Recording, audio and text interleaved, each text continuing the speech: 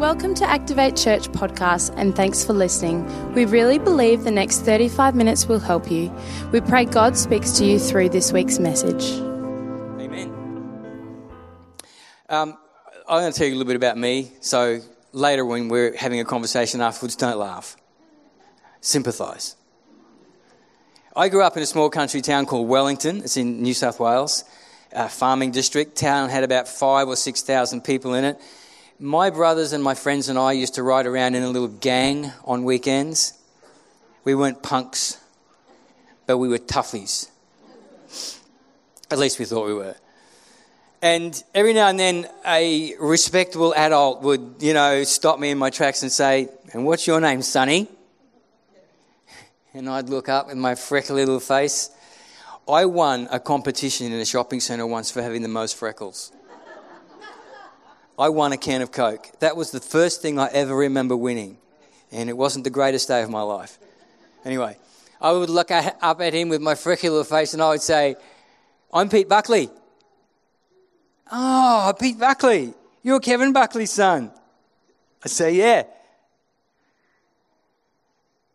Every now and then that would result in something splendid. An extra couple of lollies in the bag. He was the shop owner.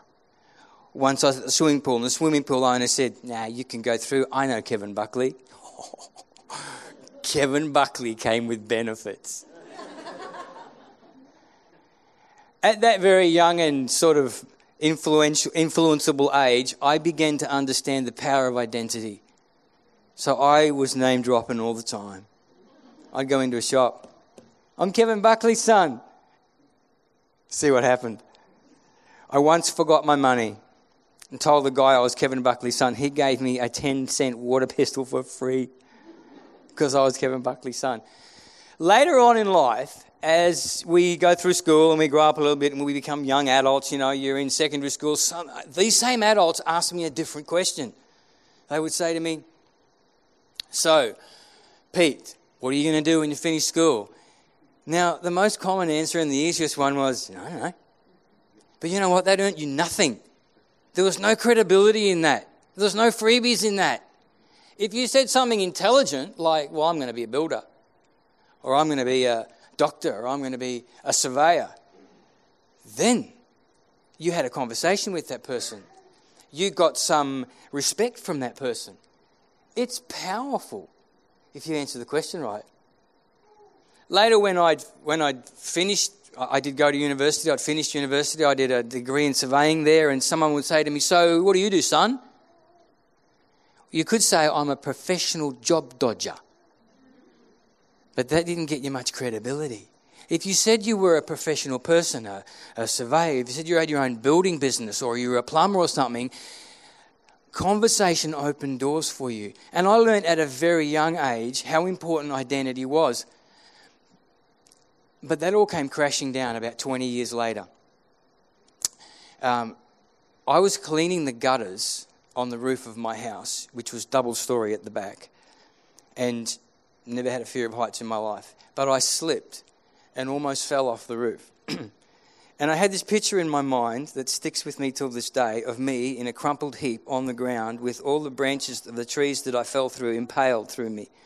That's the picture I had as I laid on that roof. I was frozen. I stuck to that roof like a lizard for about half an hour. I seriously could not move a muscle. I was paralyzed with the fear of falling off that roof. It took me a good while to slither off the roof like a slug. Seriously, I crawled off on my stomach and down the ladder and got to the ground. Oh, the ground. It was so good to get to the ground. Has anybody else here ever had a fear of heights?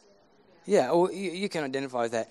So here's me walking around in my backyard just going, oh, I didn't die, I'm so glad Denise didn't come home and find me crumpled up on the ground, that's such a... And then I walk past the ladder, I'm walking past the ladder, and every time I walk past the ladder, I feel sick. And I stood there and looked at the ladder, and the very thought of climbing up that ladder made me almost throw up. And I knew right there and then, no. I'm going to say, don't you? You've got to get back up the ladder. Well, I tried all my identities. I'm Kevin Buckley's son. Yeah, that didn't work. I went to university. Ladder, you listen to me. None of the things that I understood that identified me and gave me, shape as a person helped me. All of those things were nothing. The fact that I was an educated person or an uneducated person or a wealthy person, or I lived in a big house, or I drove a nice car, or I had letters after my name, none of that gave me victory in that moment. You know what I'm talking about? But I thank God there's a scripture that says, He didn't give me a spirit of fear, but of love and of power and a sound mind. I shouted that thing out in my backyard as I climbed that ladder. Never once again did I ever have a fear of heights. Henry Thoreau said it really well. He said, the mass of men, the mass of humanity live lives of quiet desperation. I've often wondered when I've read that quote, what the heck does that mean? I know what it means now because I understood that day as I faced that ladder, the quiet desperation that was in my soul. I was so afraid that I'd have that fear with me for the rest of my life. And nothing that I could draw on from my history or my education or my life helped me. So here's my scripture for today, my all-conquering, all-powerful scripture for today. It's a scripture from Proverbs. I hope you like it. It's a simple one. If you remember nothing, remember this only today. Proverbs 18 verse 14 says, a man's spirit sustains him through infirmity, but a broken spirit who can bear. You know what? One translation of that verse says this. It's who you are that rescues you in times of trouble. Oh my gosh. It's who you are, not what you are. It didn't matter that I was Kevin Buckley's son that day. That was not going to save me. It was not going to get me back up on that ladder. It's who you are on the inside. It's who you are. It's what you know about yourself that rescues you in times of trouble. Hey, you want to live out the kingdom of God? It's got to start with you. It's got to start inside you. Money comes, money goes. People come, people go. Positions of influence for you will come and go. Great jobs will come and go. Nice cars will come and go. But you know what? The thing that will never leave you is what you believe about yourself. And if it's broken and you're in trouble, you're really in trouble because you can't get back up the ladder. And you know what? The fear becomes part of your identity. You can't win unless there's something on the inside that's true and whole and strong. I want to tell you a story about a lady who is an inspiration, although her life was a failure. Her name is Hetty Green. You may have heard me mention her before. It's one of my favourite stories. I love it so much. Hetty Green was a gregarious, eccentric, clever woman who built a significant and wealthy empire. In 1916, at the age of 81, she died. And she left behind $4.5 billion of wealth. You might say today she had a rather successful life, yeah? Wouldn't you think? You probably know there's more coming. Let me tell you how Hetty lived the last 10 or so years of her life. She never turned the heating on in the mansion she lived in. Never turned the heating on. You know what she did? She lined the rooms that she lived in with newspaper to keep them warm in the winter. She lived literally on 15-cent pies and second-hand biscuits, which she walked miles to buy. She suffered the last 10 years of her life with a terrible hernia that gave her daily pain rather than spend $150 to have it fixed.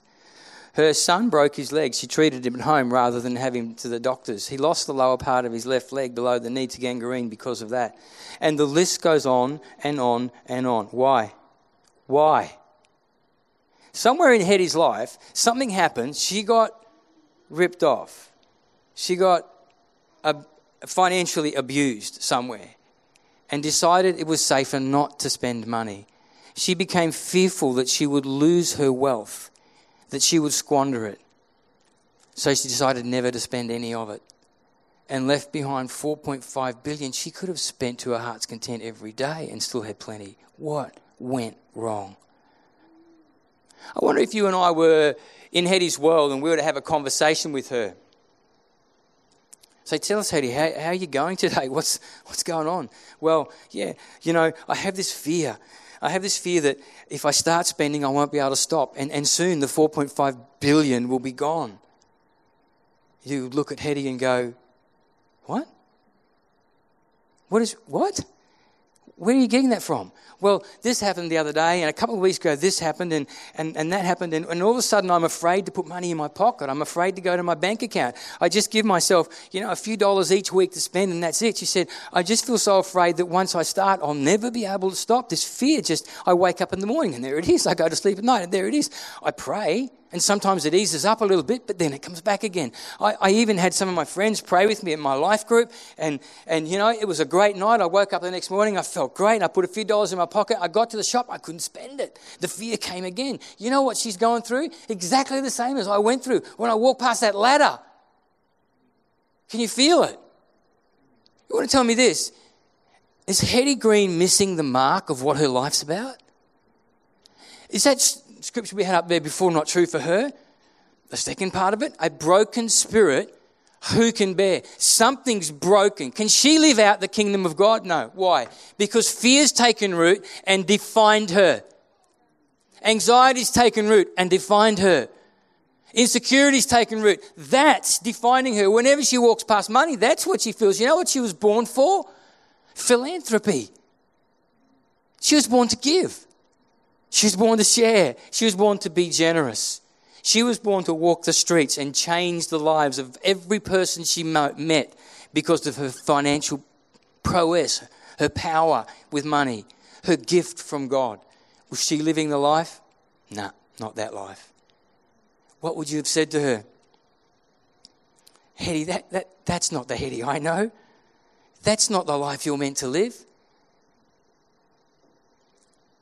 I thank God that he sent his son, Jesus Christ, who said things just like this. John chapter 10, verse 10, maybe my favorite scripture in John chapter 10.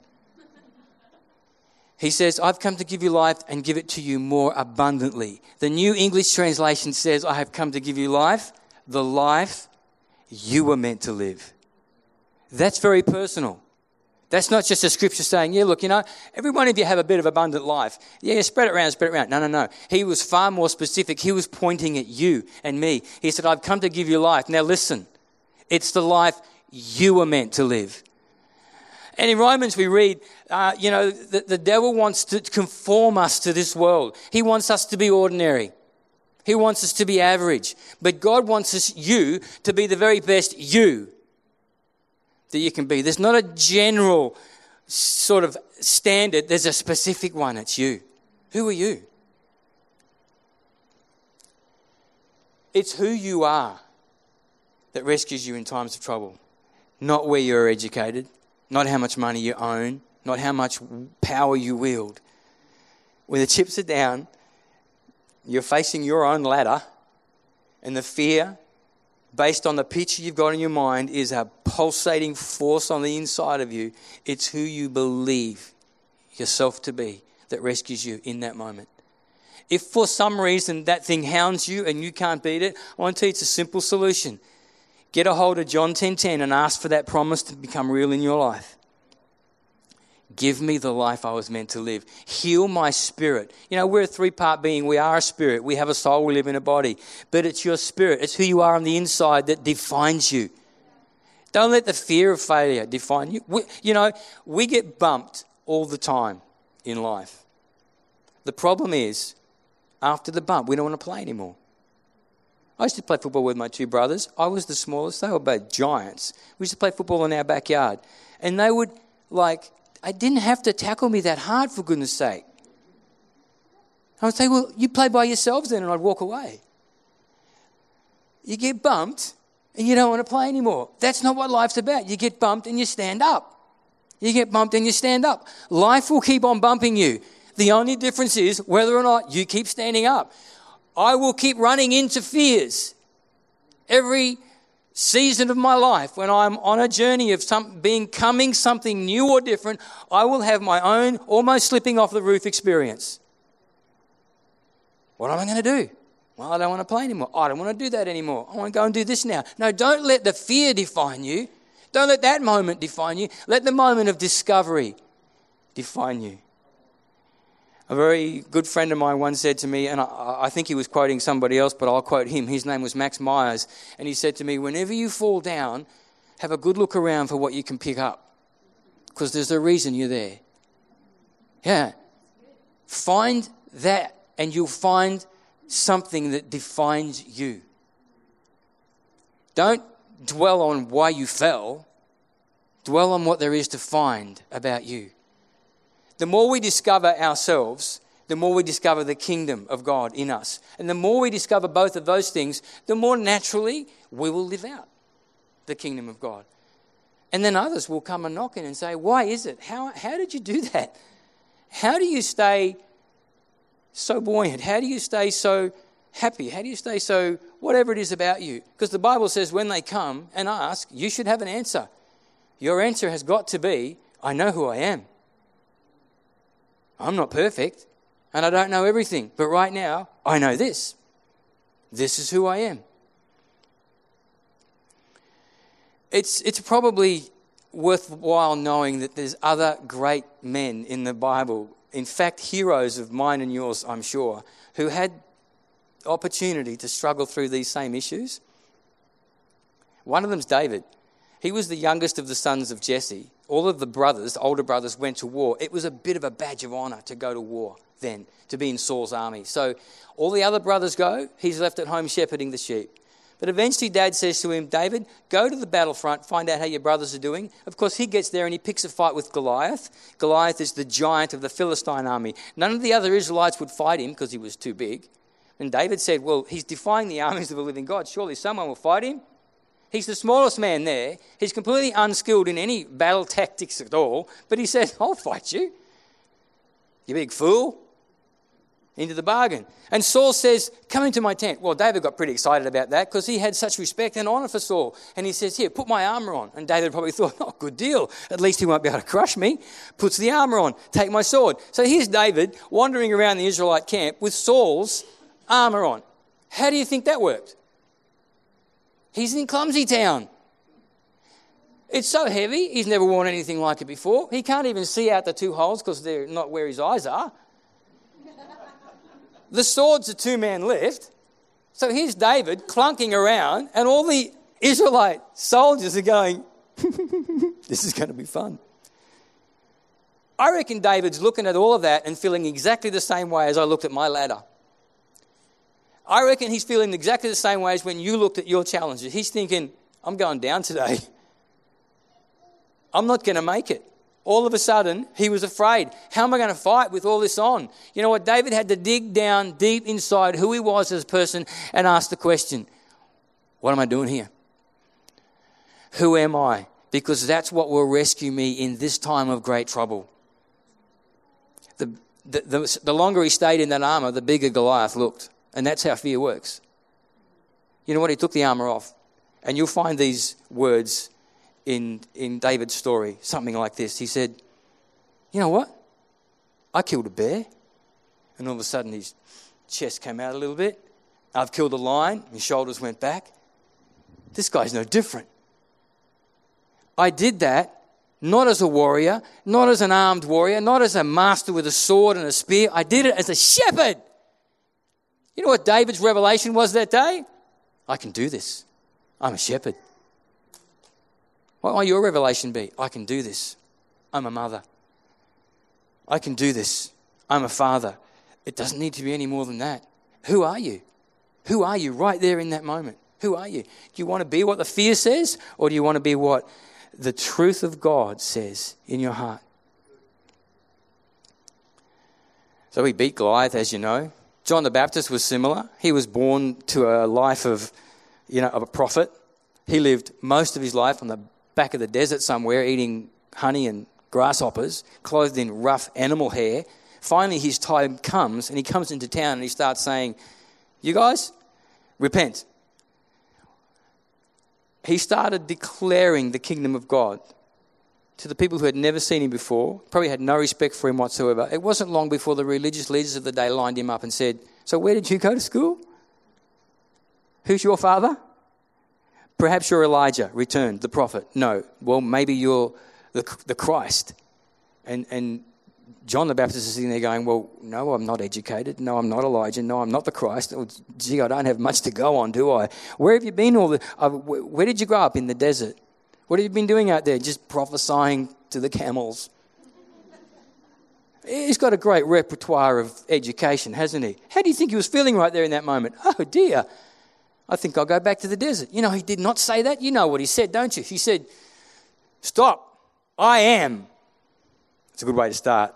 The voice of one crying in the wilderness. Come on. It's who you are that rescues you when you're in trouble. If you don't know, when you're in trouble, if you don't know who you are, then you're really in trouble. He would have slunk off back into the desert that day and probably never returned if he didn't dig deep enough to find the answer to the question who he was, just like David. And one of my favourites, Nehemiah, love Nehemiah, he had worked his way up through the kitchen to become the king's cupbearer. A very powerful position in the kitchen. God said to him, oh, and then knock that off. He said, go rebuild Jerusalem for me. So Nehemiah, you know the story, off he went. Here he is standing on a hill overlooking a pile of burning rubble, and his heart soars. I'm so excited. Can you imagine being excited about that? But all the kings from around Jerusalem came and worked together to discourage him.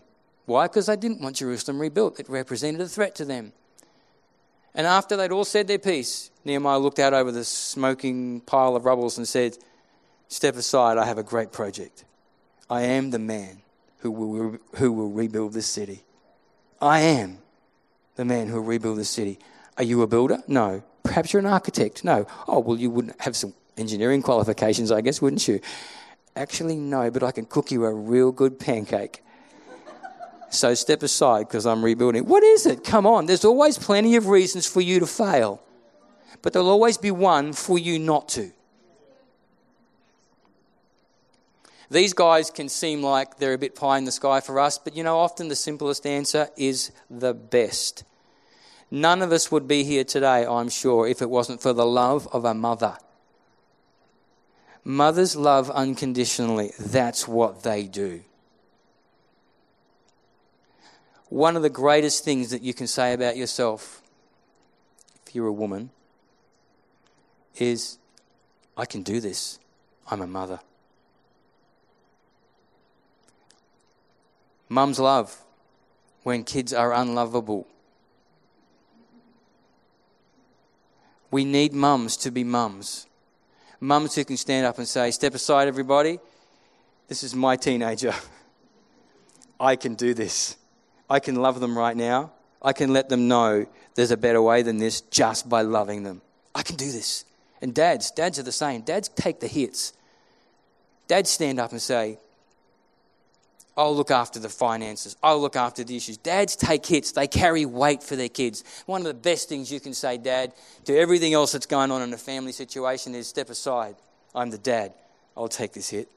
I'll take responsibility. It's not about being a prophet or a city builder or a John the Baptist, voice of one crying in the wilderness. Often the best answer, the most powerful answer is the simplest one. It comes and defines who you are.